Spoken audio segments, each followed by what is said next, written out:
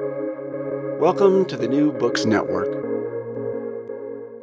Hello, and welcome to another episode on the New Books Network. I'm one of the hosts, Dr. Randa Melcher, and I'm very excited today to be interviewing Dr. Jonathan Leader Maynard about his book titled Ideology and Mass Killing, which is a fascinating book that helps us understand better the role of ideology in mass killings like genocides or campaigns of state terror. Which may sound like something we already know a lot about, but actually, as this book demonstrates, there are some clear gaps in a lot of the prevailing views. And it's really quite helpful that this book lays out an alternative way to really systematically theorize how ideology plays into mass killings across a range of really intriguing case studies. So I'm really interested to interview the author about this book, Dr. Jonathan Leader Maynard. Welcome to the podcast. Thanks so much. I'm a long-time listener to New Books Network, so it's a delight to really finally be on the show. Wonderful. Could we start off, please, with you introducing yourself and explaining why you wrote this book? Yeah, so I'm a lecturer in international politics at King's College London. The book I wrote over a long period of time, as I'll kind of explain in a second, but over kind of two main posts. One, previously I was at the University of Oxford as a lecturer there, and then for the final kind of year of this book, was in my first couple of years here at King's. And I've been interested in really the worst things that human beings do to one another for a long time, since before I came to university, really. And as with so many people with their first book, this book emerged out of research that I did for my doctorate. But really, I think about the book as kind of taking place in two phases, because I wrote the doctorate and planned to do some modifications to the doctorate and fairly swiftly release it as a book. In the end, I completely rewrote the doctorate and wrote essentially a new book based in large part on the research that I'd done at PhD level. So there's sort of two parts to the answer, I guess. What brought me to the subject was this fascination with genocides, war crimes, these kind of worst, most extreme forms of political violence in world history.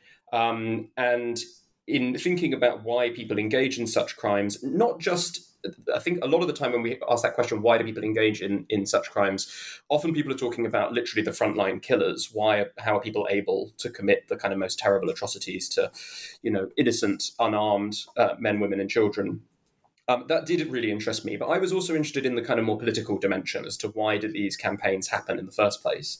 The answer to those two questions is not the same. Why do ordinary people participate? Why do kind of killers kill? And why do these campaigns of mass killing get organized? So I was really interested in kind of studying those crimes and addressing that kind of question of politically, why do these things occur? And I was very super fascinated and impressed by the research that I engaged with that was already existing out there. But I found myself persistently frustrated by conversations about ideology, which I was sort of independently interested in. I found that so much of the literature, it seemed to me, thought about ideology in very crude terms. Quite a simplistic conversation was being had about basically were the people who engage in mass killings kind of ideological fanatics, true believers driven by ideological belief to engage in violence, or were they essentially ideologically uninterested, driven by much more mundane motives? And that just felt like a complete false dichotomy to me, and an overly binary distinction. So that was kind of what got me into the project, trying to do a project thinking in a more sophisticated, subtle way about the difference that ideology makes. When I then finished the doctorate, I then started engaging with more and more work from a field that I'd never engaged with before, which was conflict studies, where debates about mass killing were also happening, but happening in a slightly different way. In this field, there was basically no attention to ideology at all. It was just ignored. There wasn't even really much of a debate about it. And so then I started to engage much more with kind of theories that were being produced in conflict studies, engaging them as well, but still kind of motivated by the idea that it just didn't feel to me that people were getting ideology. It felt to me that, again, that ideology was either dismissed for very, very crude reasons, or it was kind of assumed to be relevant, but in a very kind of vague or simplistic way. So that felt to me that there was a real need for a kind of project to think in a more serious way about the difference that ideology might make. And so that's kind of the origins of the book. And in the end, it took me a lot longer than I had originally intended. But that was in part because there were sort of so many new groups of scholars and broad areas of research literature that I, in the end, wanted to engage and bring into the book. And you do bring them in. It is a very thorough book, which does make it longer. We discussed that briefly before we started recording, but quite worthwhile. I found it really brought a lot of things into conversation that don't necessarily get talked about in the same sort of way, which makes it really useful. But it does mean we do need to lay some foundations first before we can talk more about your theory and ideas. So I'm wondering if you can talk us through how you define ideology and mass killing. Mm. I'll start with mass killing first, because I think that's the easier one. So mass killing, I don't think, there's not a huge fight in amongst scholars about what we mean by mass killing, I don't think. My definition is that a mass killing is a large-scale coordinated campaign of lethal violence which systematically targets civilians. There are other definitions out there, but they're all kind of agreed that we're talking about big campaigns of systematic violence that target civilians. So that kind of distinguishes mass killing from, I guess, a couple of or a few other forms of violence. It distinguishes it from kind of battlefield warfare, which doesn't target civilians. It distinguishes it from much lower level forms of violence against civilians. So most terrorist campaigns or terrorist attacks wouldn't constitute mass killings. They're just too small. And it also distinguishes it from kind of sporadic, uncoordinated, unsystematic violence against civilians. A kind of important point that a lot of scholars make is that most real-world cases, in a lot of real-world cases of large-scale violence against civilians, the perpetrators claim that what's going on is kind of spontaneous and bottom-up and sporadic, and that there's no real government responsibility or plan behind it. And usually that's not true. Usually really large-scale cases don't happen without a degree of coordination. But in principle, you can have some forms of violence which are much less coordinated and systematic. So that's kind of my conception of mass killing. The only real difference, the more major difference you get in the literature is between kind of what scale, what do we mean by large scale? And I'm not really interested in setting numerical thresholds. It's not important to my research methodology to do that. But I sort of, roughly speaking, I'm talking about cases that involve something on the order of 10,000 or more civilian deaths in the space of a year. Benjamin Valentino, another kind of big scholar of mass killings, in his very, very influential book, Final Solutions, he uses a very similar criterion of 50,000 deaths over 5 years or more. Again, I don't really think we should put too much emphasis on this kind of almost bean counting approach, but we're talking about really large scale cases. So at the upper limit, things like Mao's Cultural Revolution or the Holocaust would be mass killings. But there are a range of lower level cases with sort of death tolls in the 50,000 to 100,000 region, and obviously those lower scale cases still represent some of the most extreme campaigns of violence in world history. So that's sort of mass killing, and that's what I mean by that. Now, ideology is much more complicated. It's sort of famous, a term that is famous for how much scholars disagree or differ in the way that they define it. I'm going to simplify a lot and say basically there are three types of definitions you get of ideology. The first are kind of rooted in a Marxist tradition, which are kind of what are often called pejorative definitions of ideology. So this is where ideology is seen as something intrinsically negative. So ideologies are, for example, systems of ideas that legitimate a dominant order and rationalize its repression of those who are disadvantaged within the existing political order. That's a kind of classic pejorative definition of ideology. The second set of definitions are those that kind of see ideologies as a very special type of highly systematic, logically consistent, sort of well-formulated belief system. That approach, that sort of conception of ideology is still very influential in some branches of political science, particularly branches focused on kind of electoral politics.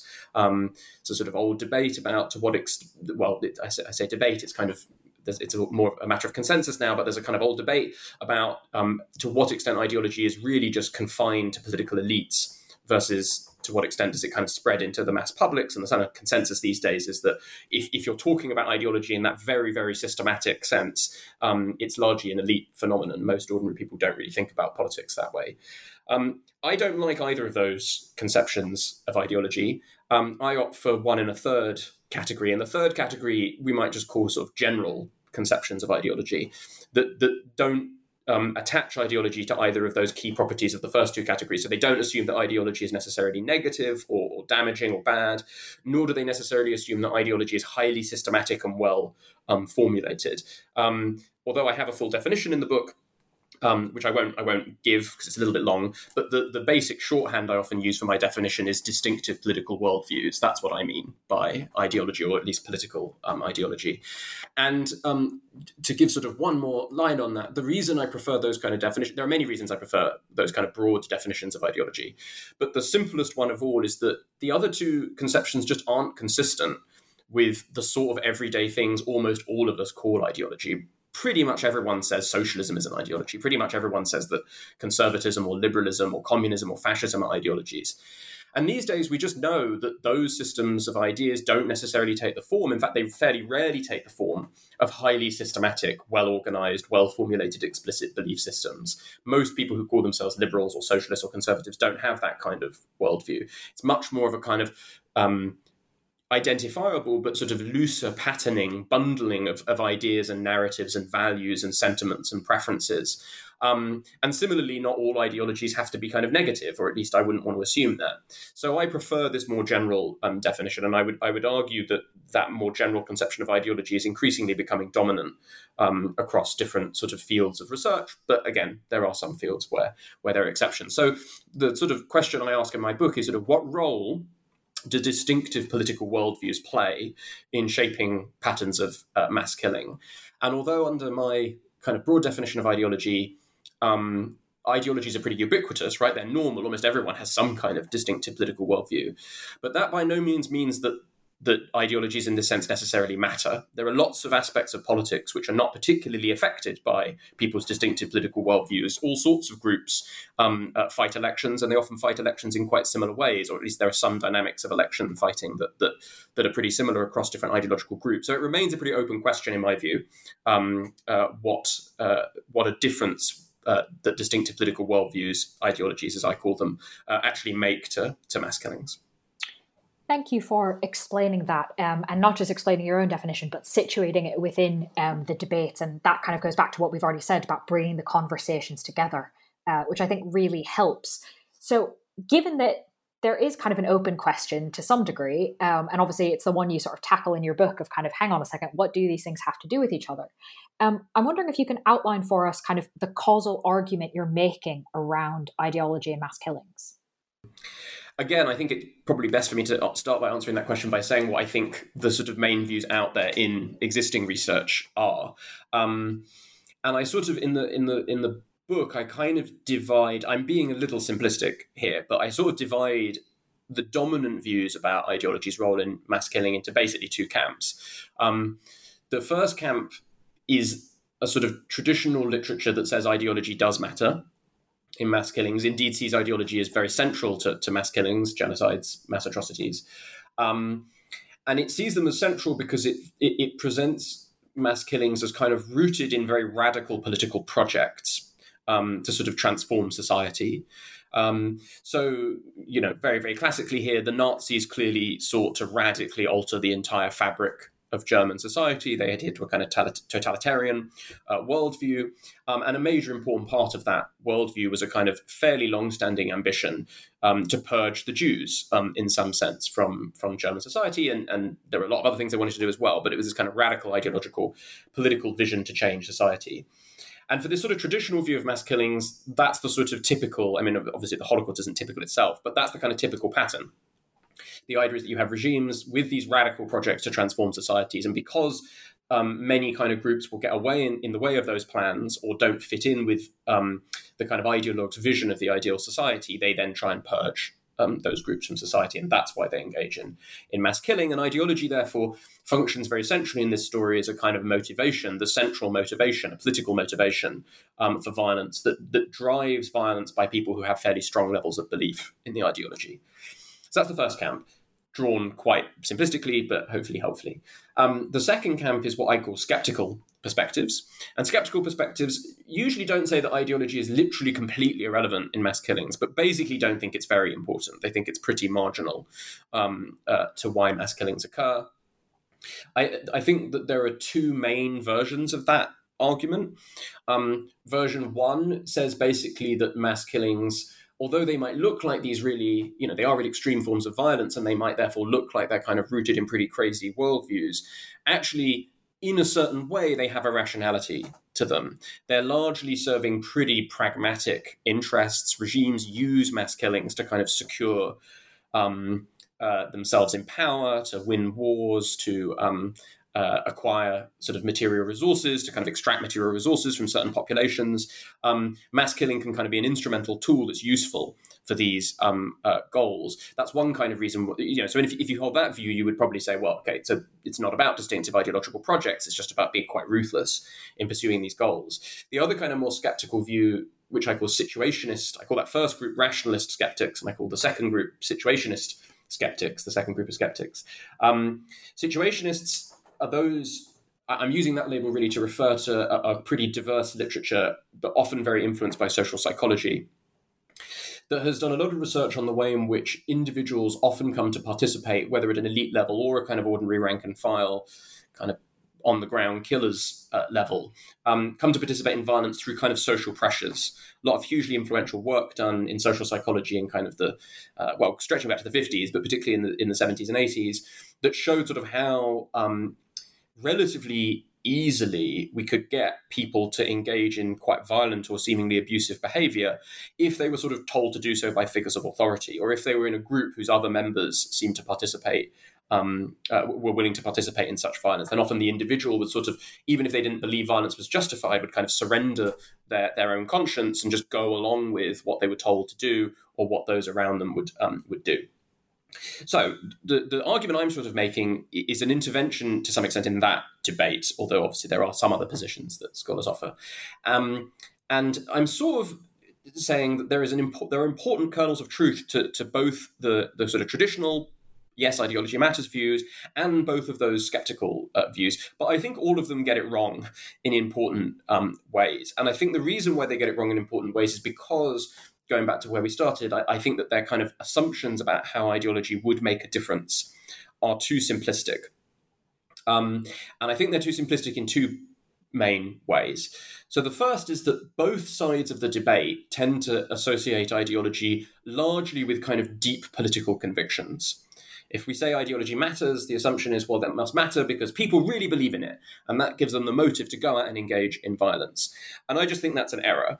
I think a huge amount of the time we see ideologies having massive impacts on politics, even in cases where either people don't really deeply believe in them, they don't have really strong belief in them, or in situations where there might be degrees of belief, but also a range of other reasons why they might kind of follow what an ideology is prescribing them to do, but without kind of being fanatical.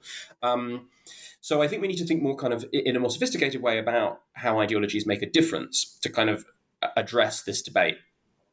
And the way I try and do that in the book is I deploy this concept of what I call ideological infrastructures. And the basic argument here is that ideologies can shape political behavior, including political violence, through a number of different causal mechanisms. Some people might go along with an ideology because they deeply believe in it. Some people might go along with an ideology because they've sort of more, at a much more shallow level, accepted and taken on board some of its narratives or claims, but without very kind of committed deep levels of conviction. They kind of are like, okay, yeah, sure, that narrative sounds sort of plausible to me. And in tandem with other motives, that might enable me to go along with what an ideology is demanding, such as participation in a campaign of violence. But equally, some people might go along with an ideology precisely out of the kind of conformist, doing what others around you are doing kind of dynamics that I was mentioning earlier, social psychologists have been very interested in. And some people might go along with an ideology because it's actually sort of instrumentally useful to them. The ideology is kind of a tool that they can use. So, for example, perhaps they go along with Nazi ideology because doing so advances their careers, or perhaps they employ certain communist justifications of violence because doing so is a way to build political support. These are also reasons why you might use an ideology and go along with what an ideology is saying in some sense. So I think that, and I think most people act out of all of those mechanisms to some extent. Kind of each of them, there's elements of deep belief, elements of kind of taken for granted or shallower level belief, elements of just kind of conformity, and elements of more instrumental opportunism and usage of the ideology. So I think what tends to happen in cases where mass killing occurs is that certain kinds of justificatory ideology, an ideology that provides some justifications for the violence, sort of pull on each of those causal levers and do so in mutually reinforcing ways to encourage actually not you sort of one kind of perpetrator, one true believer model of perpetrator to engage in violence, but a whole range of different kinds of people to engage in violence. You have this quite diverse, we kind of know from research on mass killing that the people who actually carry it out, both at the elite level and at the kind of grassroots rank and file level, tend to be pretty diverse. They're not all the same. They don't all have the same mindset. They don't all act out of the same motives. And what I think ideology does is kind of bind diverse groups of people, diverse kinds of perpetrators, into a collective campaign of violence through these different kinds of causal mechanisms, these different kinds of causal roles for ideology. So to kind of refer to my more metaphorical language, the violence of a mass killing campaign depends on a kind of ideological infrastructure to bind it together, an infrastructure that depends on sort of belief, more tacit low-level acceptance, conformity, and more instrumental opportunism. So then the sort of final part of the argument then is that different kinds of groups or military forces or secret security services or just regimes and governments have different kinds of ideological infrastructure. And certain kinds of ideological infrastructure, particularly those that I call limitationist, that kind of involve important ideas about violence being limited and constrained by various kinds of strategic calculation or moral norms, those kind of infrastructures will tend to restrain mass killing and discourage groups and regimes from engaging in it. Other kinds of ideological infrastructures that I call hardline, by contrast, tend to contain ideas that make it easier to justify mass killing, and thereby, through sort of various causal mechanisms, make it more likely that mass killing can occur. And then also, if a mass killing does occur, the kind of character of that ideological infrastructure will often make an important difference to the kind of mass killing that we see. So a regime with a kind of deeply radical ethno-nationalist ideological infrastructure is likely to engage in violence of a somewhat different form than a regime with a communist ideological infrastructure, for example. And then a lot of the book is kind of about unpacking both these different kinds of causal mechanisms and the different kinds of ideologies, different kinds of hardline ideologies that might encourage mass killing, and the kind of ways in which they make a difference to the observable patterns of violence by influencing the behavior of kind of political elites, ordinary on-the-ground killers, and also societies, sort of social groups and supportive groups more generally. So that's exactly what I'd love to ask you about next, now that you've laid out very much kind of what your argument is, how it is in discussion and debate with existing trains of thought, about this idea of kind of, once we think about ideology having some sort of involvement with the mass killing kind of happening, right? As you said, there are multiple different ways that this can work, and multiple kind of different kinds of ideologies. There's not just one sort of way. But I'm wondering if you can maybe now discuss a bit about what you've kind of just briefly teased us with, the idea of ideology shaping the character of mass violence, in addition to just sort of helping us understand kind of in what sorts of circumstances it may or may not be more or less likely to happen. Mm-hmm. Yeah, I mean, and perhaps it's best again to sort of let me start again with the skeptics, right? One of the reasons why I think ideology is important. Those that don't tend to attend to ideology much, I think they often identify important conditions, settings, scenarios in which we might not be surprised that that mass killings occur. So, there are reasons why in a certain kind of conflict, there might be incentives of a certain kind to sort of target civilians to help you win a civil war, say, or win a war. It might be the case that a regime under threat will use mass killing somewhat predictably, or predictably is too strong, but we might not be that surprised that certain regimes would use large-scale violence to try and keep themselves in power. The problem, I think, with those kind of arguments is there's just so much about the resulting violence that they can't explain. For a start, there are many regimes in similar positions or many groups in similar kinds of conflicts that just don't employ mass killing to those kind of ends. But even if we just look at those the regimes that or the groups that do, we say for example, take Nazi Germany. Perhaps we find it somewhat unsurprising. I think most of us would still find it pretty surprising, but somewhat unsurprising, that a kind of really authoritarian and racist state in war, highly dictatorial, with lots of power, with a pretty ruthless leadership, would be willing to engage in pretty large-scale abuses of civilians. That might not surprise us enormously. But that just doesn't take you very far in explaining why the Nazis targeted the Jews specifically, or why they also targeted the disabled or homosexuals, or why they targeted the Sinti and the Roma,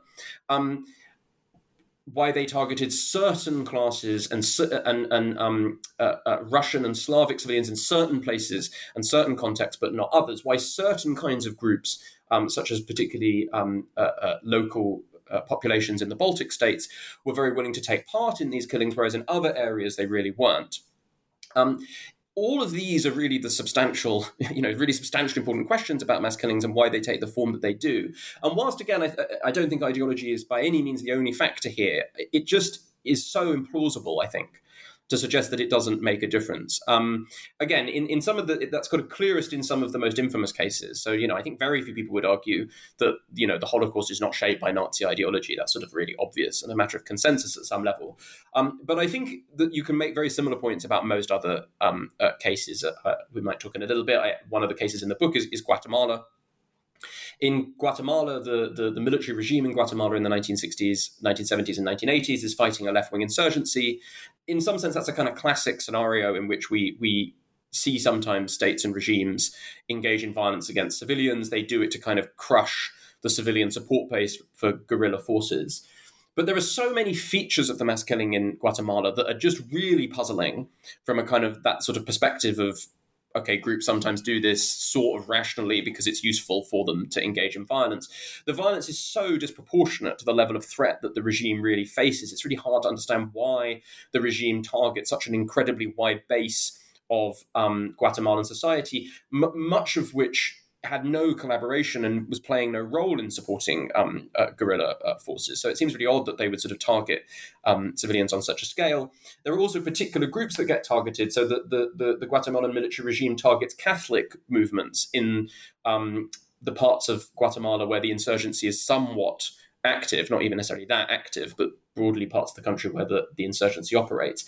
And that's really weird because the Guatemalan military regime is largely Catholic orientated. One of its major support bases is the Catholic Church within the country. I'm not going to go into the detail of how I think ideology answers that yet. Again, we might talk about that more in a minute. But you get all of these sorts of questions arising across mass killings. Why was the violence so extreme? Why was it often so brutal? Why did it target the particular groups that it did? And in general, my argument is the kind of basic social situation or political situation in a particular case, like the fact that they're at war, the fact that they face an insurgency, the fact that a regime is under threat from some kind of political opposition, these might be very important in a very general sense in that they establish some basic conditions in which mass killing might become more possible. But they just don't tell us that much about the specific form that the violence takes, or even, I would say, that much about exactly why it occurs in certain cases, but not others. To answer that, you need to get inside how the perpetrators understand the crises that they face and how they understand the certain kinds of civilian groups as threatening to them, as kind of guilty of deep wrongdoings against the regime or the society or the in-group that the perpetrators take themselves to represent, the particular way in which they see violence as the kind of necessary last resort, that there's no other option to it, that all other strategies would kind of be foolish or unsuccessful. These kinds of subjective understandings of the situation that they're in really vary across regimes or groups, even in conditions of kind of war and crisis. And I think we have to get inside those understandings and also, as I've suggested already, not just their kind of sincere understandings, but the sort of way in which political institutions that are built around ideology might create kind of conformity pressures or instrumental reasons to use an ideology in a certain kind of way. And until we sort of start to grapple with those kind of questions, I just think there's a lot about the kind of character of mass killings that we really struggle to explain. I'd love to kind of pick up on one of the aspects that you've already mentioned you go into in the book, and obviously we won't be able to go into it in the same amount of detail as the book does. But you do trace throughout the book kind of the differences in how ideology is impactful for elites versus rank and file perpetrators. And kind of, you've already sort of mentioned it in a few of your sort of examples of kind of, oh, well, there might be this pragmatist reason to go along with it, and there's social pressure and all sorts of things. But I'm wondering if you can maybe tell us a little bit more about kind of how you see the difference in impact between these sort of two groups across cases and types of ideology. Yeah, let me answer that first by expanding a little bit on something I said earlier on. So I talked about the idea that I think it's best to understand ideologies as a kind of infrastructure that sustains collective action, and with respect to mass killings, kind of sustains and shapes the campaign of violence, and that those infrastructures kind of operate through these different causal mechanisms, different kinds of forms of influence over people. Sort of simplifying all of that a little bit, we might say that there are two big basic roles that ideology might play for a given individual. Let's say they're a member of the political elite, or they're a member of ordinary kind of rank and file military units or security services who actually engage in the killing. One role is what I call the more internalized role. So to some extent, the ideology might be believed in. It might be deeply believed in, or it might be much more shallowly believed in. But to some extent, individuals sincerely accept the kind of ideas that make up the ideology, its narratives, its values, its aims, its objectives, and so on and so forth.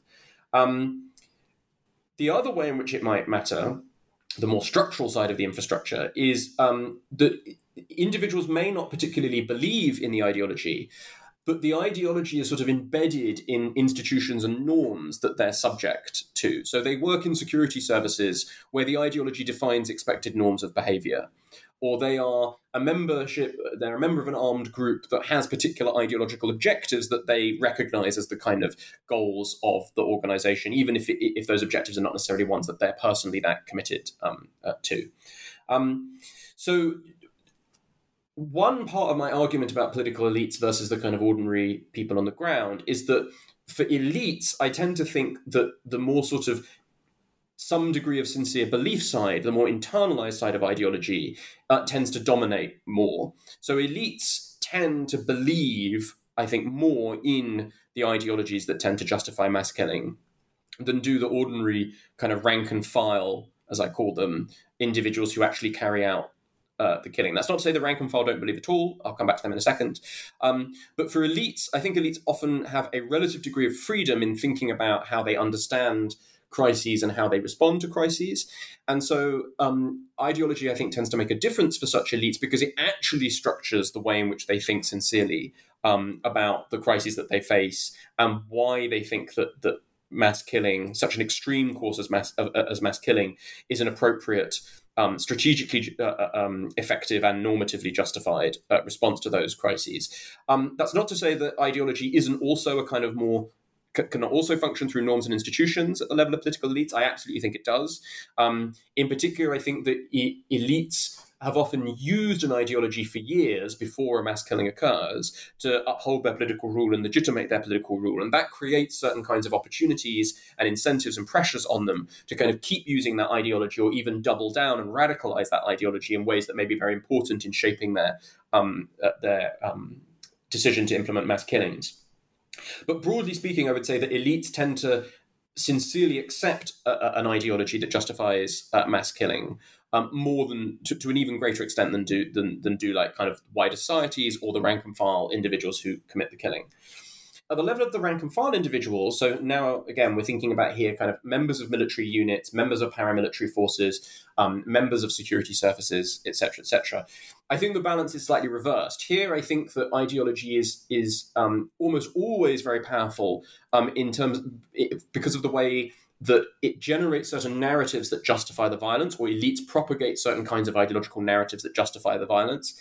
And ordinary kind of rank and file members of security services or militaries just have to take into account those narratives and norms, even if they don't deeply believe in them. They're subject to very strong kind of ideological pressure to go along with the ideological narratives and justifications of violence that their kind of commanders, their superiors, elites, broader influential figures or agencies within society are propagating.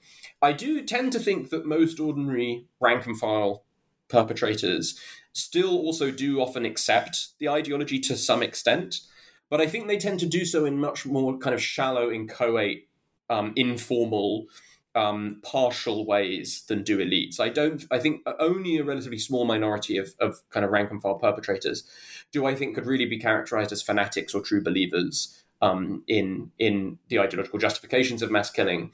I think they often take them on board to some basic extent, and then also are being subject to very strong social pressure rooted in these kind of ideological norms and institutions that they're subject to. So that's the kind of basic way in which I think that the role is somewhat different between political elites and rank and file killers. Perhaps one other thing that I might say is that another way in which I'm sort of the book is challenging, I think, some of the conventional wisdom about ideology's role in mass killing, is that I don't think that the kind of grand political projects that are sort of focused on in some traditional ideological perspectives, the kind of idea that mass killings occur because people are trying to completely transform society due to kind of long-standing political projects, I generally don't think that that's quite right. I think that's true in some cases, but I don't think it's the most important way in which ideology matters. I think the more important way in which ideology matters is that it shapes understandings of security.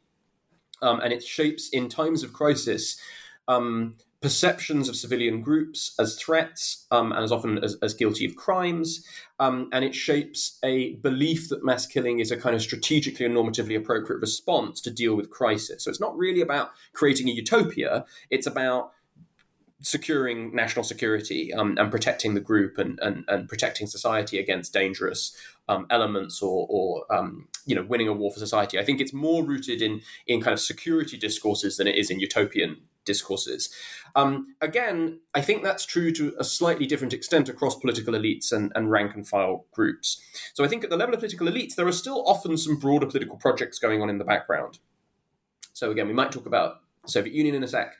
But in the Soviet Union, clearly I guess not absolutely clearly, but I think it's clear that the Stalinist political elite under Joseph Stalin were pretty strongly committed, not just to the ideological justifications of Stalinist violence, but to a much broader kind of vision of communism and how communism was transforming societies. And I do think that mattered to some extent in explaining Stalinist violence, although I think it was complicated. At the rank and file level, I don't think that those grand political projects play such an important role at all. Here, I think it's even more the case that kind of security-centric ideological discourses matter most. What ideologies do at the rank and file level is basically provide pretty familiar kinds of narratives of these civilian groups are very threatening, they've done terrible things, it's your duty to protect the fatherland or the motherland or serve the military, act with duty, act with patriotism, and that means following the orders of your superiors and fighting the difficult and tough but necessary fight to wipe out these threats to our society. So that kind of more security-centric nature of the ideology is even more, I think, central, as opposed to the kind of more grandiose utopian visions at the rank and file level.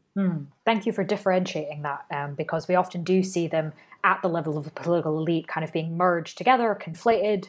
Kind of the utopian one is the one that gets more airtime because it's fancier in a lot of ways, but that can often obscure sort of what happens on the ground. And then when we do go look at what happens on the ground, it kind of goes, wait a second, what's happening? So that's a really useful differentiation.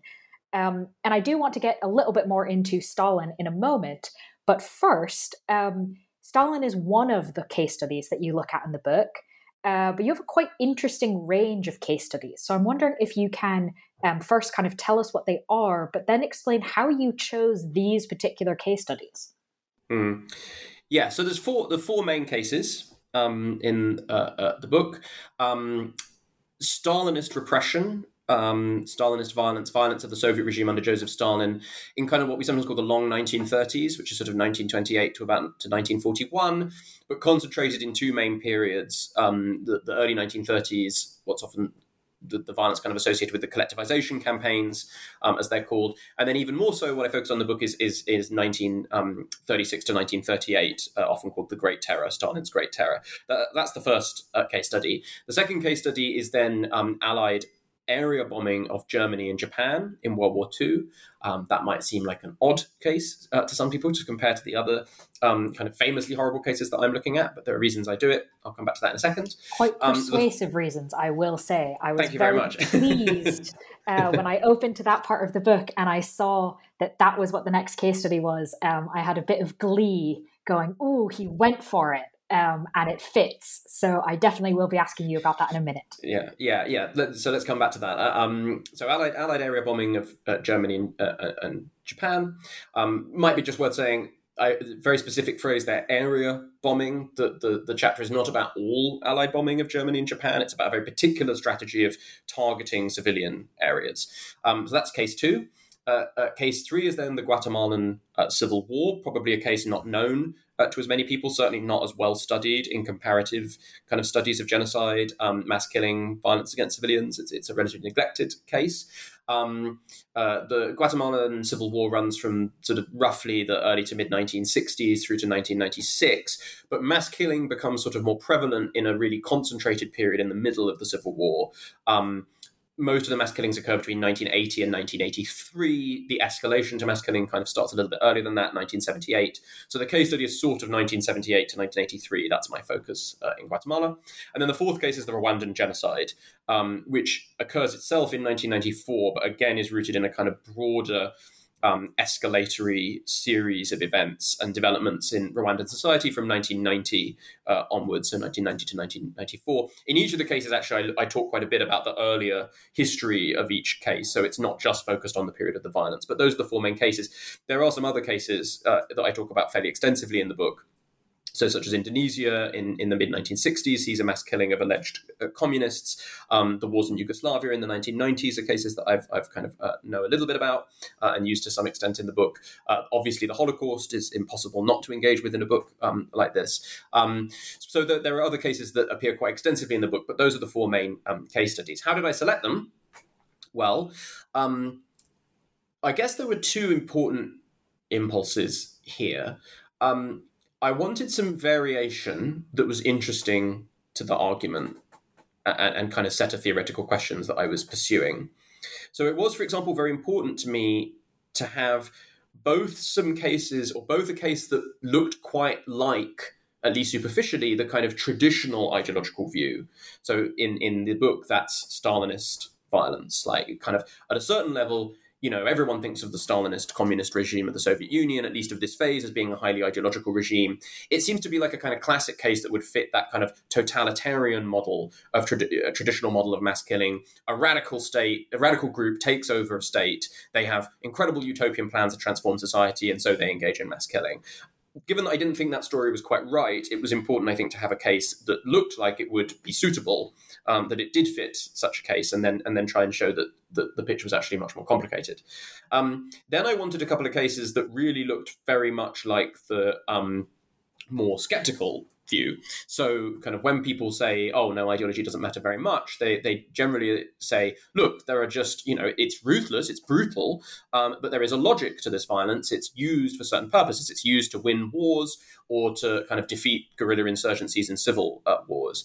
So that's part of what drove the selection of Allied area bombing in World War II and the Guatemalan Civil War. In a certain sense, they were both kind of classic cases for the argument that there's a kind of rational reason why states engage in mass killing, and both cases have been viewed by some prominent scholars in those terms. People say that, look, the Allies targeted civilians in Germany and Japan because they were desperate to win this war. There weren't many other good strategies, and so they kind of tried to engage in this form of mass area bombardment as a means to force the enemy to surrender. Similarly, in Guatemala, look, it's a guerrilla insurgency. There are reasons why brutal regimes might target the civilian support base of a guerrilla insurgency. So you might think that there's no need to appeal to ideology in either case. And I picked those kind of hard cases for an ideology-based theory to try and show that even in cases that might look like you don't need ideology to explain them, actually ideology I thought might be playing a central role, and my research suggested to me that it was. And then Rwanda is kind of a mixed case. I picked it because it kind of was interesting on a number of different levels. It's also been pretty central to a lot of controversies over the role of ideology. In some classic cases like the Holocaust, again, there's debates about how ideology matters, but a lot of people accept that it matters in some extent. Rwanda is a bit more divided between scholars, and there was both a civil war going on, but there was also kind of more genocidal violence from the regime that some people link to its kind of ethno-nationalist, racist motivation. So it sort of sat between the other cases. I guess the one other thing I would say about case selection, and this might take us back to the Allied bombing case, is I'm just uncomfortable with the exclusion of violence by liberal democracies from much of this research literature. I don't think that the bombing of Germany and Japan was in any sense kind of morally equivalent to cases like Stalinist repression for a whole range of reasons. But it was a case of intentionally targeting civilians. It was a case of mass killing. It fits any kind of standard definition of mass killing.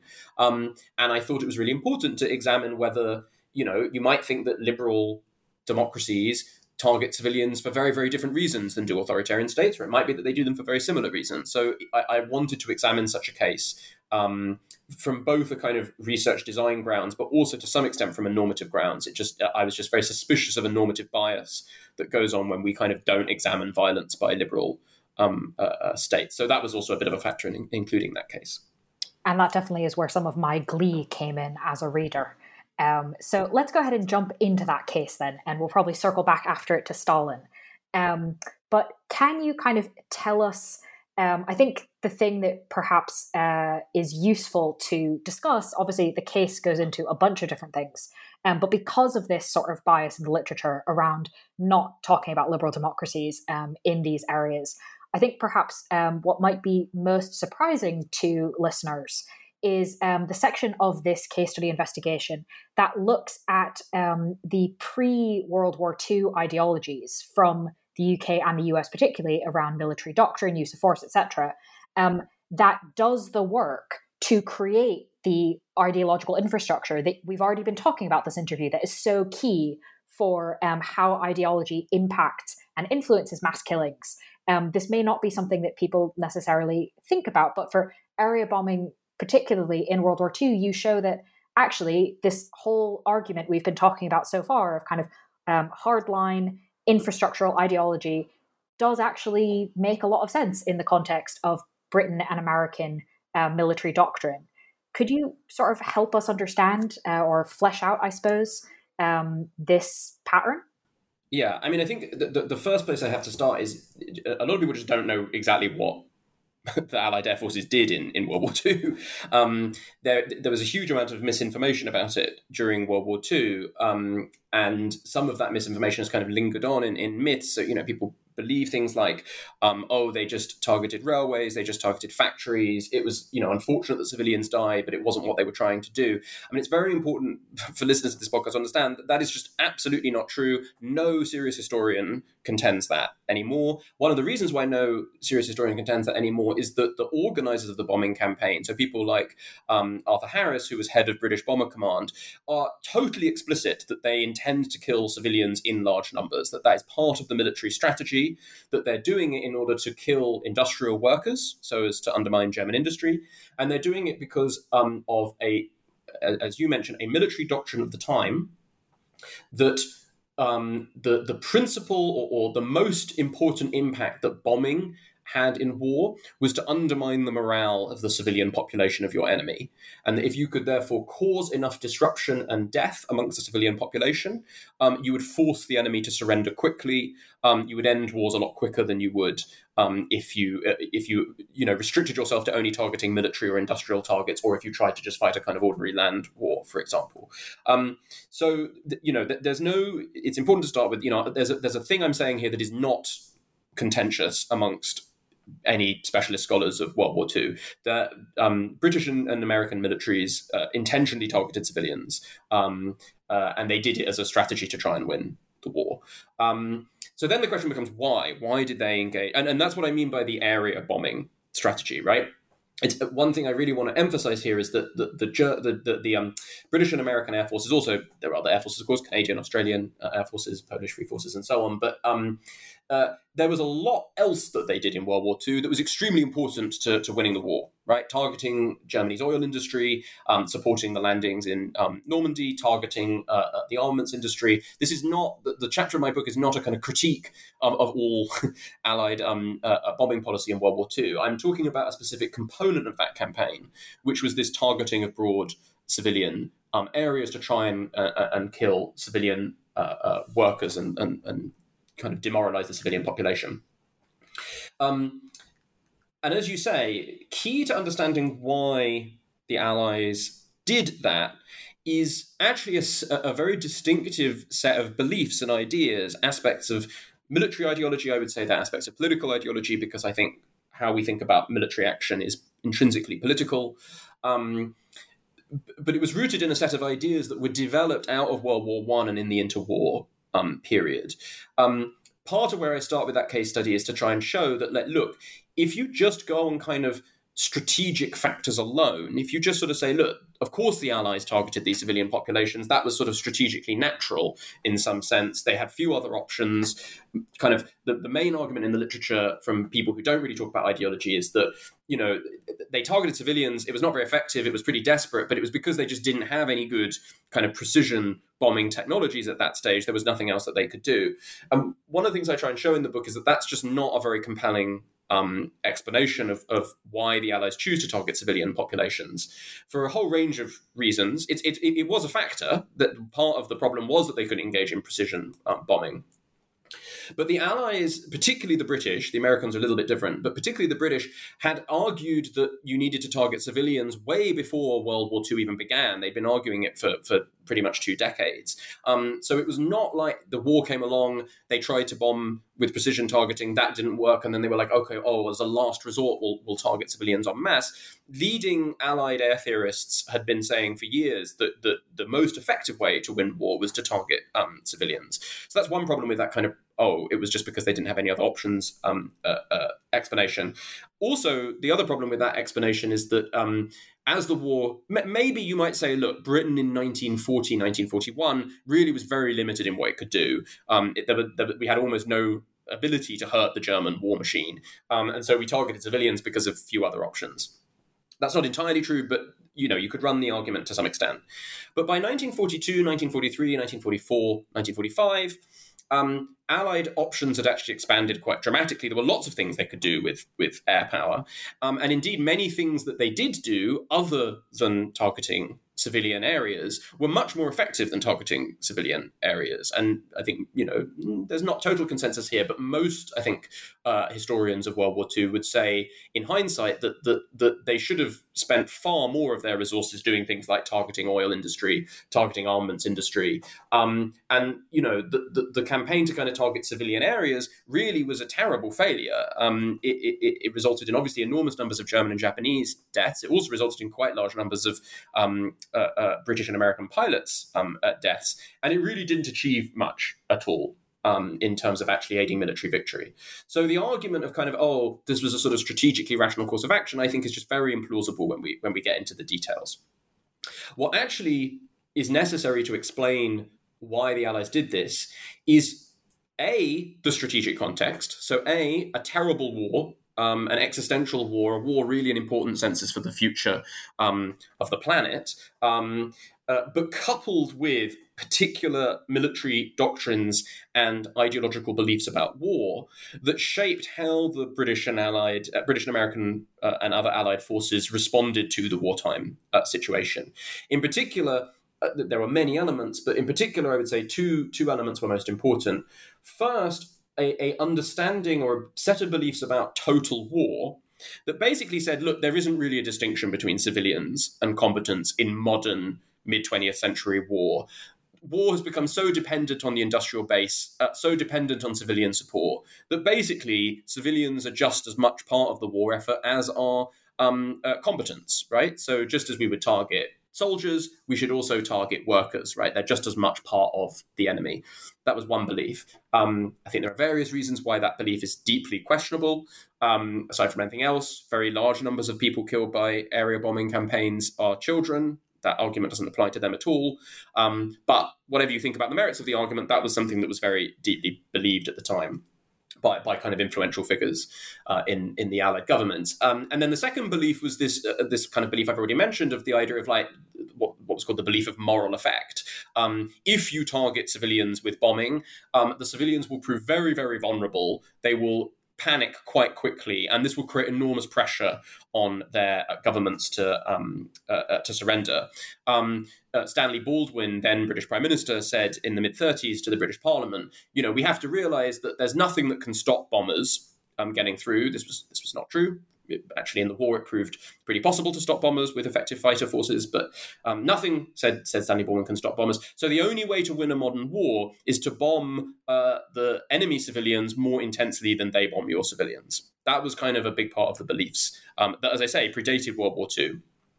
And so when we get into World War II, years of military kind of procurement decisions and military training, particularly in Britain. In America, the picture was a little bit more mixed, but this story is largely true of America as well. Huge amounts of military doctrine were all based on the assumption that, well, okay, in war, this is what you do. If you're going to fight a modern total war, you need to engage in this kind of targeting of the enemy civilians. And that theory of target civilians and they will force their governments to surrender, was a pretty bad theory. It didn't work. In hindsight, it's largely been abandoned.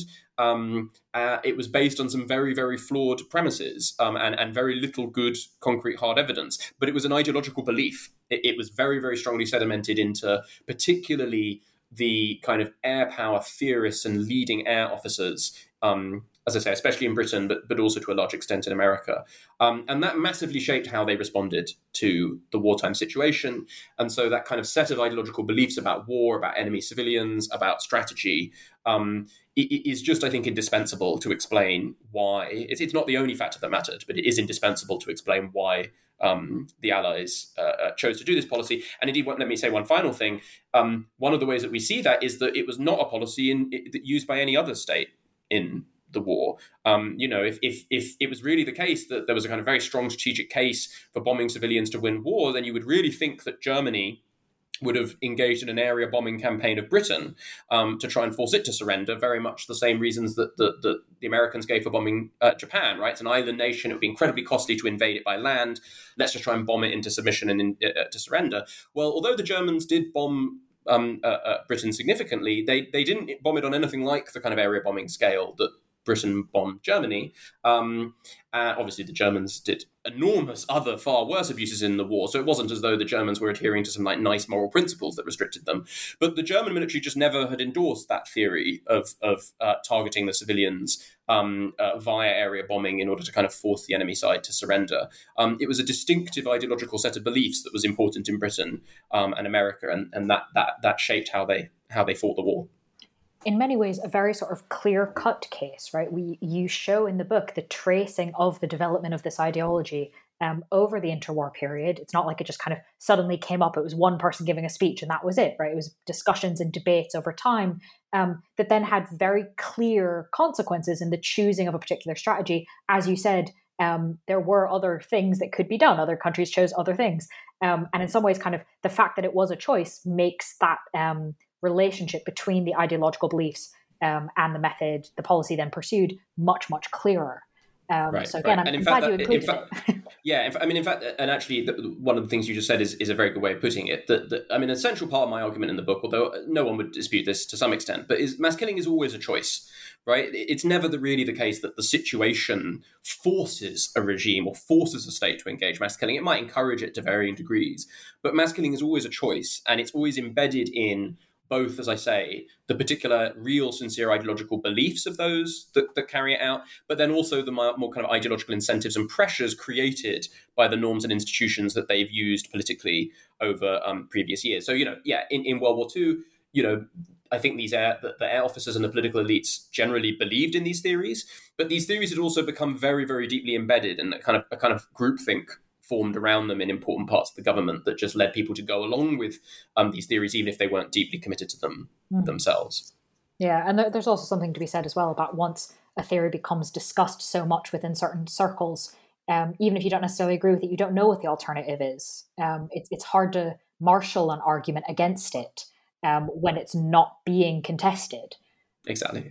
Yeah. So we So need it's to not. move beyond the notion of just like deep ideological conviction. That's a big part of the argument of the book. Move beyond the idea of deep ideological conviction and see this more diverse range of ways in which ideologies can be absolutely essential, even with sort of more erratic, uneven levels of belief. Yeah. So I'd love then to go into kind of the other big power case, as it were, around Stalin, which we've mentioned a few times. And in this sense, in this case is in some ways quite different from the one we've just discussed, because it's not like it's not well known.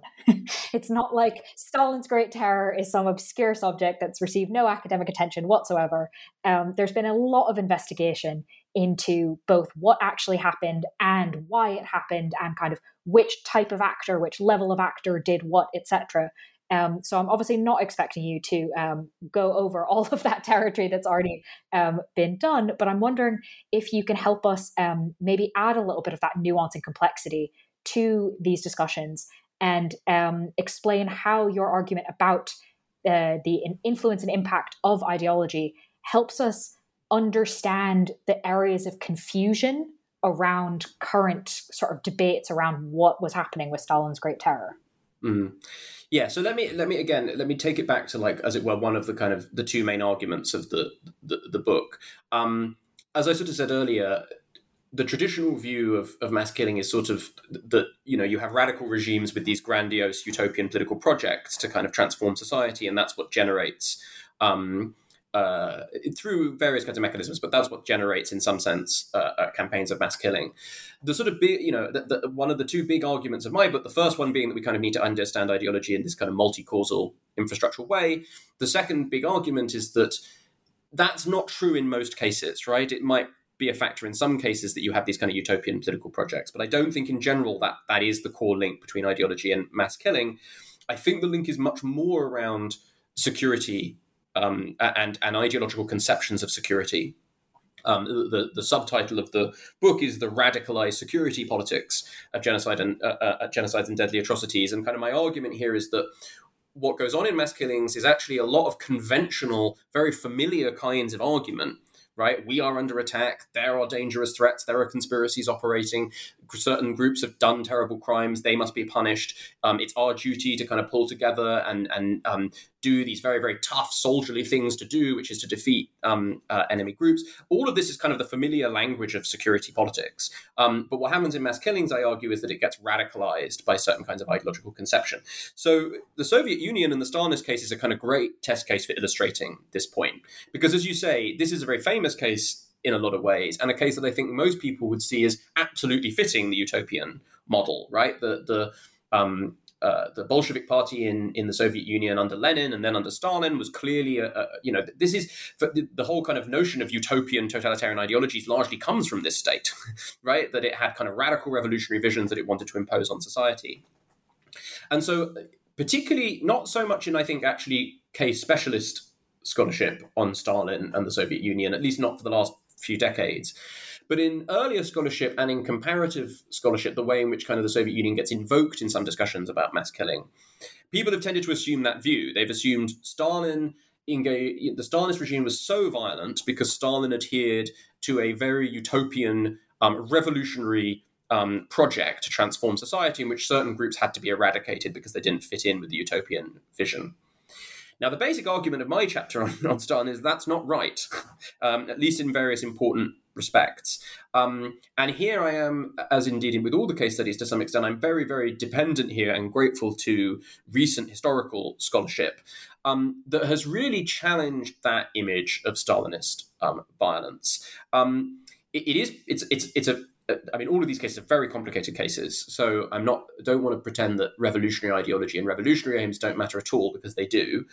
But one of the great paradoxes about the Stalinist case, and one of the reasons why the kind of more skeptical arguments about ideology, the more kind of strategically focused rationalist arguments of like, oh, states just do this logically when they're kind of under challenge, it's very brutal, but it's not that hard to understand. In the Stalinist case, that just won't wash, because Stalin's regime basically became more violent the more secure it was, which is very weird under those kind of like classic arguments that states engage in violence against civilians when they become kind of under threat.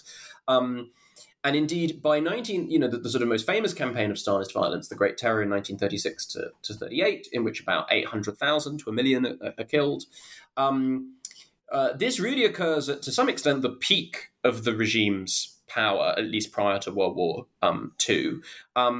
By contrast, the Soviet regime is much less violent under Lenin during an actual civil war.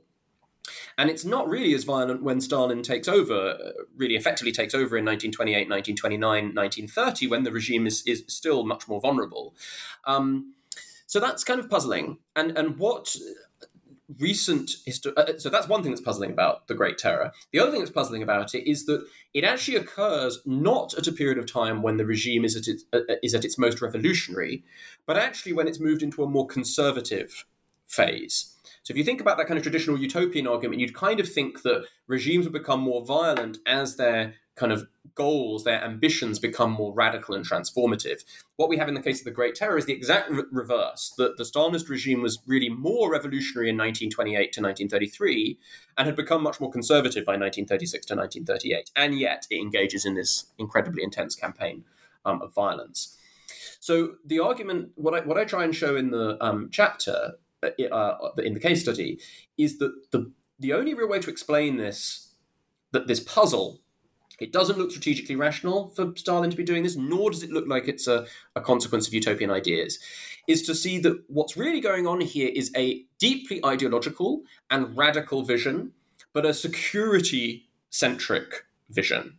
The Stalinist regime, I argue, was so violent, not because its ultimate goals were so radical, although they were, and that's not irrelevant, but because its conceptions of threat, its conceptions of danger, and of the justifiability of violence and the effectiveness in violence in response to danger were so extreme. To put it in another sort of simple terms, the Stalinist regime was so violent because its ideological doctrines of security, its ideological security doctrines were so radical, not so much because its domestic governance doctrines were so radical. Now, that's simplifying somewhat because the Stalin's conceptions of threat were so wide-ranging, in part because he adhered to a revolutionary view of the world. So there is a linkage there. But as I say, what really happens over the course of the escalation into the Great Terror in 1936 to 37 is not that the regime is becoming more radical in terms of what it's trying to ultimately achieve. In fact, it's moved into a kind of fairly conservative, trying to entrench the Soviet order phase of governance. What gets radicalized is its understanding of its security and Stalin's perception of threats and perceptions of the security environment. One final thing I should sort of say here is there is the earlier campaign of violence, the collectivization campaigns of the early 1930s. Some might argue that looks much more like the kind of utopian image of violence. What Stalin was trying to do at that time, or what the Stalinist government was trying to do, was kind of radically transform Soviet agriculture, collectivize agriculture, which created enormous peasant resistance from the Soviet peasantry. And the regime engaged in huge amounts of violence in that campaign. Some people might say, well, look, here you do have the radical transformative goals and mass killing being generated as a result. I do think that phase of violence is a bit more complicated in this respect, and I do think that revolutionary goals played a bigger role there. But even there, it's important to understand that what's going on there is not that Stalin had a vision to exterminate certain parts of the peasantry, which he then did via collectivization. What happens instead is that the regime wanted to implement this plan of collectivization because it thought it was vital to kind of secure food supplies for industrialization. And then when the peasantry resisted, understandably, given that their livelihoods were being destroyed, the Stalinist regime immediately saw this as evidence of like vast international conspiracies, and so used mass killings as a form of incredibly radical repression. So again, I would say that kind of ideologically radicalized perceptions of security were what were actually central there to that case. And as in the other cases, my argument is that kind of this is really crucial amongst the elite in how they make policies, but then in critical ways, Stalinist narratives and justifications then filter down into broader society, and in particular into the kind of security services that are then actually used to carry out much of the violence. And again, at that level, the picture is more mixed. It's not the case that everyone's a fanatical Stalinist. But there is quite high levels of acceptance of the Stalinist narratives and justifications, and those narratives and justifications also create a huge amount of social pressure within state security institutions for people to participate in the violence. So again, there's this slightly different role that ideology is playing at these different levels, but it seems to me indispensable to explain how these campaigns of Stalinist violence occurred. I think it is very helpful, and it makes a lot of sense kind of in the context of the trajectory, as you said, sort of comparing to the 20s versus 30s. And I think that's one of the useful things to understand about ideology, and perhaps why sometimes the role of ideology can be missed. If we're looking at the moments of violence themselves, we're not always thinking about kind of what the build-up was, or what other things have happened that, even if they're not directly linked, might set up certain norms, or might kind of put certain people in power and things like that. And those can have influences that we may not see if we just look at kind of the moment of bloodshed. Yeah, that's right. I mean, to some extent, put my entire argument into like a very, very simple phrase. I argue that strategic context matters, that kind of social context matters, but also ideological context matters. So it's not that ideology just directly dictates these things, but what ideology is dominant in a particular group or society will make a difference. And as you say, that is a product of longer historical trajectories of ideological evolution. That's what generates the ideological context. So, different cases of war or crisis are not just all alike. They occur in different ideological contexts, and that explains why we see both different occurrences of mass killing, but also different forms of mass killing when it takes place. I'm glad we've kind of emphasized that, because I think that is a really important part of the argument, as well as kind of how you explore the case studies. In the interest of time, we're not really going to be able to go into Guatemala or Rwanda in as much depth, but I think it is worth highlighting that a lot of the discussion around, for example, difference between perpetrators and rank and file continues through those case studies, and they're really quite interesting if listeners want to obviously read the book in its full depth, which we're unfortunately not going to be able to do. But what I would like to kind of move to now is sort of this idea of the context and the longer time frame than just the immediate. Because towards the end of the book, you talk about, in addition to the many debates you've already outlined for us, the debate around kind of ordinary politics versus these catastrophic events or these extreme events where hardline ideologies can kind of erupt into mass violence. And we've already talked about the idea that mass violence is a choice. But I'm wondering if you can maybe tell us a little bit more about kind of your contribution to the debate around how these sort of hardline ideologies that may seem very extreme and kind of only going to happen once, there's nothing else like the Holocaust type thing. And to some extent that is true, but how do they relate to the idea of kind of, quote, ordinary politics? Yeah. I mean, this is it's a really great question, and it's such an important issue because there is a sort of consensus, I would say, in the literature amongst scholars of genocide and mass killings now that the perpetrators are, quote unquote, ordinary. What is meant by that is that they're not generally psychopaths. There are a small minority who might be kind of sadists or psychopaths, but the vast majority are relatively ordinary people. And that's what's really scary about genocides and mass killing, is that it can draw ordinary people into it. So a huge amount of the scholarship has been focused on kind of explaining how that occurs. How do we get ordinary people? How do ordinary people become involved in it? That's part of what I think, though, has generated the confusion about ideology. Because again, in sort of certain kinds of traditional presentation, the ideologies that support or justify mass killing seem really extraordinary, right? So that, Nazism is, a kind of uniquely fantasist, diabolical vision of the world, and that's what undergirded the Holocaust. And so, if that's your kind of, if Nazism is sort of your stereotype, your archetype of what you assume an ideology that would justify mass killing is going to look like, you're kind of left with this sort of puzzle of, well, you've got this really extraordinary ideology that seems to matter, but we also seem to now believe that the perpetrators tend to be fairly ordinary, at least psychologically ordinary. So what's going on there?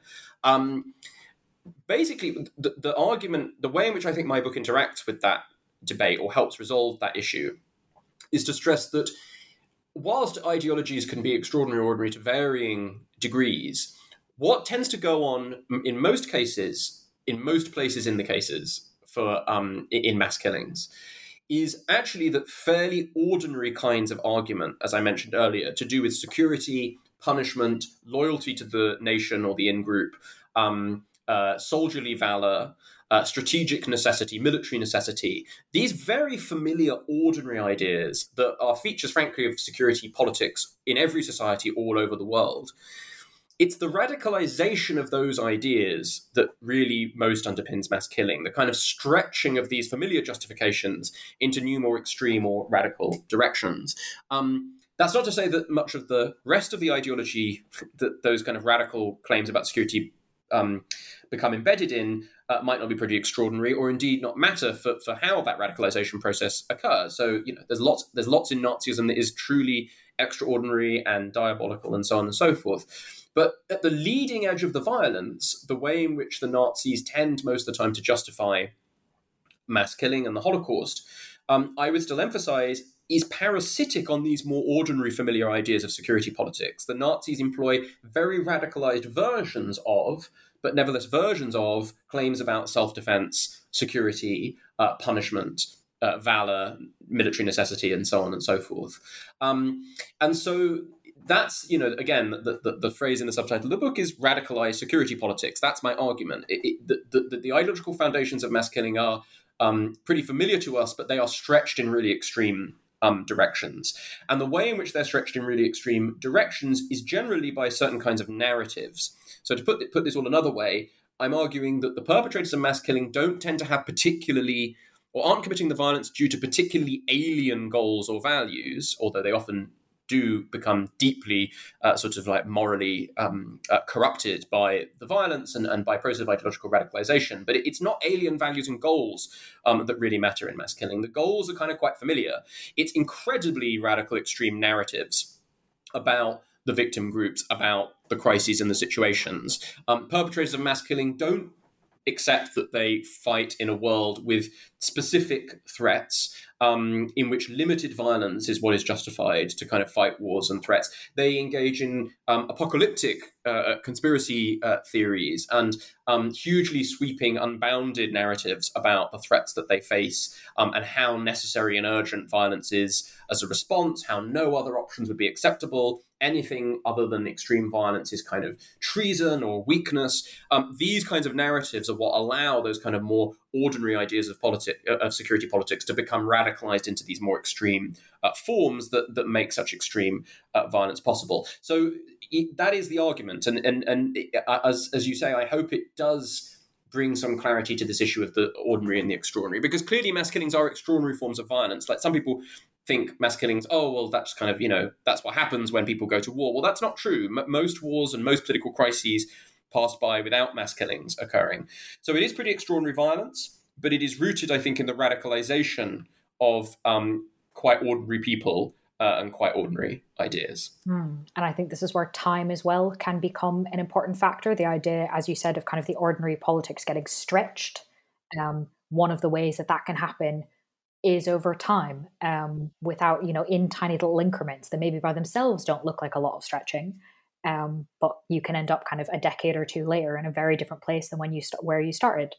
That's exactly right. Yeah. Sometimes in some of the literature, there's this kind of blueprint image of ideology and violence, right? The ideology provides a blueprint for the violence that's kind of been in the ideology all along. And I just don't think that's right in almost any case. What happens is this kind of process of radicalization and escalation in the kind of anything ranging from the kind of few months to the kind of decade prior to mass killing. And it's that process of radicalization, as you say, this incremental shift in ideas and stretching of ideas and increasing circulations of narratives of threat that ultimately generate the violence, in my view. And in a lot of ways, this makes sense when we compare it to, for example, military history, because you also need years and process to develop, for example, the technology to carry out mass killings. Even in cases like Rwanda, where a lot of the killings were done by not particularly technologically advanced weaponry, you have to import machetes. You have to import rather a lot of machetes. And as we all know now from global supply chains, importing something is not something you can do in an instant. So the idea, I think it makes a lot of sense to think about ideology being something that is a process over time, because in sort of classic military history, we're already familiar with that from a technology point of view, from a training point of view. That's something that it already is kind of a known quantity. So thinking of ideology in similar terms makes a lot of sense. That's right. This is actually not a phrase I use in the book, but one way I might expand on that is to say part of sort of what I'm saying is collective violence, and mass killing is a form of collective violence. You might think it depends on kind of three kinds of infrastructure, right? It needs a physical infrastructure. You need resources. You need and you have to respond to material incentives and acquire weaponry and acquire funding to organize these things. It relies on an organizational infrastructure. You need institutions. You need squads. You need agencies. You need bureaucracies to often do a lot of this stuff. How varies from case to case. And I'm sort of arguing, but it also needs an ideological infrastructure. It needs a set of ideas and narratives and justifications that both underpin the perception that the violence is acceptable, but also communicate its key priorities in its kind of central organizing logic. And I don't think you can kind of just reduce the ideological to the physical or the organizational, but all three are really important. So yeah, ideological context and strategic context, but also physical, organizational, and ideological infrastructure. All of these things need to be kind of properly understood to explain how and why mass killings occur. Well, and in fact, a lot of those things can in fact be identified in advance as well, right? We can see different ideologies at work. We can see some of this stretching, at least if we're looking for it. And we can certainly see military and organizational developments. So what implications then does your argument have for predicting, or perhaps even more, preventing mass violence? I think probably one of the single most important kind of preventive and predictive debate that I think my work intervenes in on is the kind of question of propaganda, and to what extent is kind of extreme proliferation of things like hate speech. I actually prefer the language of dangerous speech associated with an important scholar called Susan Benesch and others. Radical pamphlets and radio and television. To what extent does this matter? And again, my position here is a little bit middling, right? Like, I think there are some very crude images of how that kind of speech and propaganda matters, which I think get things wrong. But at the same time, I think many people have kind of fled away from those crude images. It's like, oh, well, this idea that propaganda just brainwashes people is wrong, so propaganda doesn't matter. And I think that's a big error.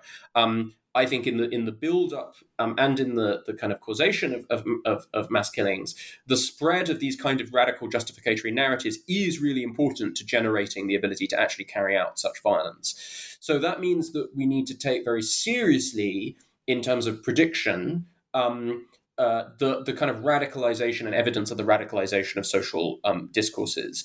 A couple of scholars that were quite influenced by some of my early work in this area, Matthew Walton and Matthew Schisler, working with many other collaborators in Myanmar, used some of my framework to kind of think about nationalist discourses in Myanmar a few years ago. This was before the big Rohingya crisis that was going on. And they were really sounding an alarm about the radicalization of political discourse within Myanmar, I think before a lot of other people were. And because they were paying attention to the radicalization of that discourse, they could see a real risk of worsening social tensions in Myanmar that then we obviously saw manifest in far more radical violence in the Rakhine crisis and the violence against the Rohingya. So a very basic message here is of course propaganda and dangerous speech don't just have this kind of automatic brainwashing power to inculcate people into violence. That's a silly, crude model, but they do matter. They make a huge difference in terms of disseminating narratives, shifting social norms, signaling official authorization of increasingly radical policies. And so predictively, we should pay attention to those developments. And then preventively, we also do need to think about kinds of actions that can contest, challenge, undermine the reach of such violence. I have a friend and colleague, Rhiannon Nielsen, who's doing some work on how we might use, for example, cyber technologies to frustrate the dissemination of radical propaganda online. That's become a new issue. But there's also a more traditional kind of focus on things like peace education in countries that are potentially at risk of mass atrocities or mass killing. None of this is a panacea. None of this is just going to solve the problem. It all has to be put in the context of broader social and material developments within these societies. But there is, I think, a subset of political science and real-world politics that just thinks it doesn't matter. And I just think that is not what the evidence tells us. The evidence tells us that propaganda and speech does matter in a big way, both predictively and preventively. Perhaps if I just add one quick coda to that, or one quick addition to that, perhaps one other thing that I think my work should suggest to people is that when people think about dangerous ideological developments and dangerous speech and propaganda and things like this, I think the focus is often on like the mass public. What do all the people think? Is there lots of hatred in this society against other groups? And obviously that is important, but a kind of big part of my argument in the book is that it's not as important as some people think. A lot of mass killings are not very democratic, right? It's not like the people have all voted for them or necessarily even want them to occur that much. So what I think is often more important is the particular ideological commitments and orientations of political elites and also military and state security organizations. So recognizing that we probably need to place more focus than I think some people do on those, on the elites, the military organizations, the security services, and how you might change them and how you might change their orientation. That's a huge topic and a big topic for future research, but that's another thing that I would kind of highlight coming out of the research that I've done. Thank you for mentioning that, because I do think that it's not just kind of the methods of propaganda and the means of it, but also kind of, well, if you're targeting disinformation, sort of, that's a big task. So it's worth thinking about kind of what kinds and who and methods and all of these sorts of things in order for any efforts to even be able to be measured, much less necessarily work. So as we come to the end of the interview, obviously you've spent a massive amount of time on the book. As you detailed at the beginning, this started in a lot of ways with your PhD work, but has extended beyond that. But the book is out now, so listeners can read it. But that must mean, do you have something you're working on now or next? I'll say, by the way, just a plug, but it is out now, and there is the introduction is freely available on my website. So if anyone wants to not get the whole book, undermining my own sales figures here, but not get the whole book, but read the introduction, they can get that on my website. I'd love to say that I was taking a big break now, but I'm a workaholic, and so I'm not. So I am, at the moment, I'm mainly doing some things that are little spin-offs of the book, so some papers that derive from some of the research for the book. But the two, I guess, next big projects is I want to build on some of the arguments I've been making about ideology to write a book about how we think about and analyze ideology in general within the social sciences and the humanities, that I hope will kind of develop a lot of these arguments and help people think in kind of more wide-ranging ways about how ideology makes a difference, whatever they're studying, whether they're studying history, whether they're studying the present, whether they're studying politics, whether they're studying social life. So that's one project I want to do. That book might be called something like Analyzing Ideology or something like that. But then the really sort of more next direction that I'd love to go in is it's hard to not look at the world today and not be worried about extremism. And I think thinking more about some of the arguments that I've been making about mass killing, how that extends or is modified in or applies to forms of political extremism more broadly, is something I'm really interested in. And in particular, I think it's a problem that extremism, at least over the last sort of 20 years until very, very recently, has been so bound up with terrorism, which of course is an important topic. But I think that forms of political extremism in the world extend far beyond terrorism. And so my hope is that by thinking of extremism in a somewhat more wide-ranging perspective, we might be able to say more about, again, the role of ideology, but also the limits of ideology's role in explaining some of the new kind of extremist political currents that we're seeing in the world today. So pretty early stages in thinking about that, but that's the kind of next big direction that, fingers crossed, I might be able to pursue. Yeah, quite a lot to get your teeth into there.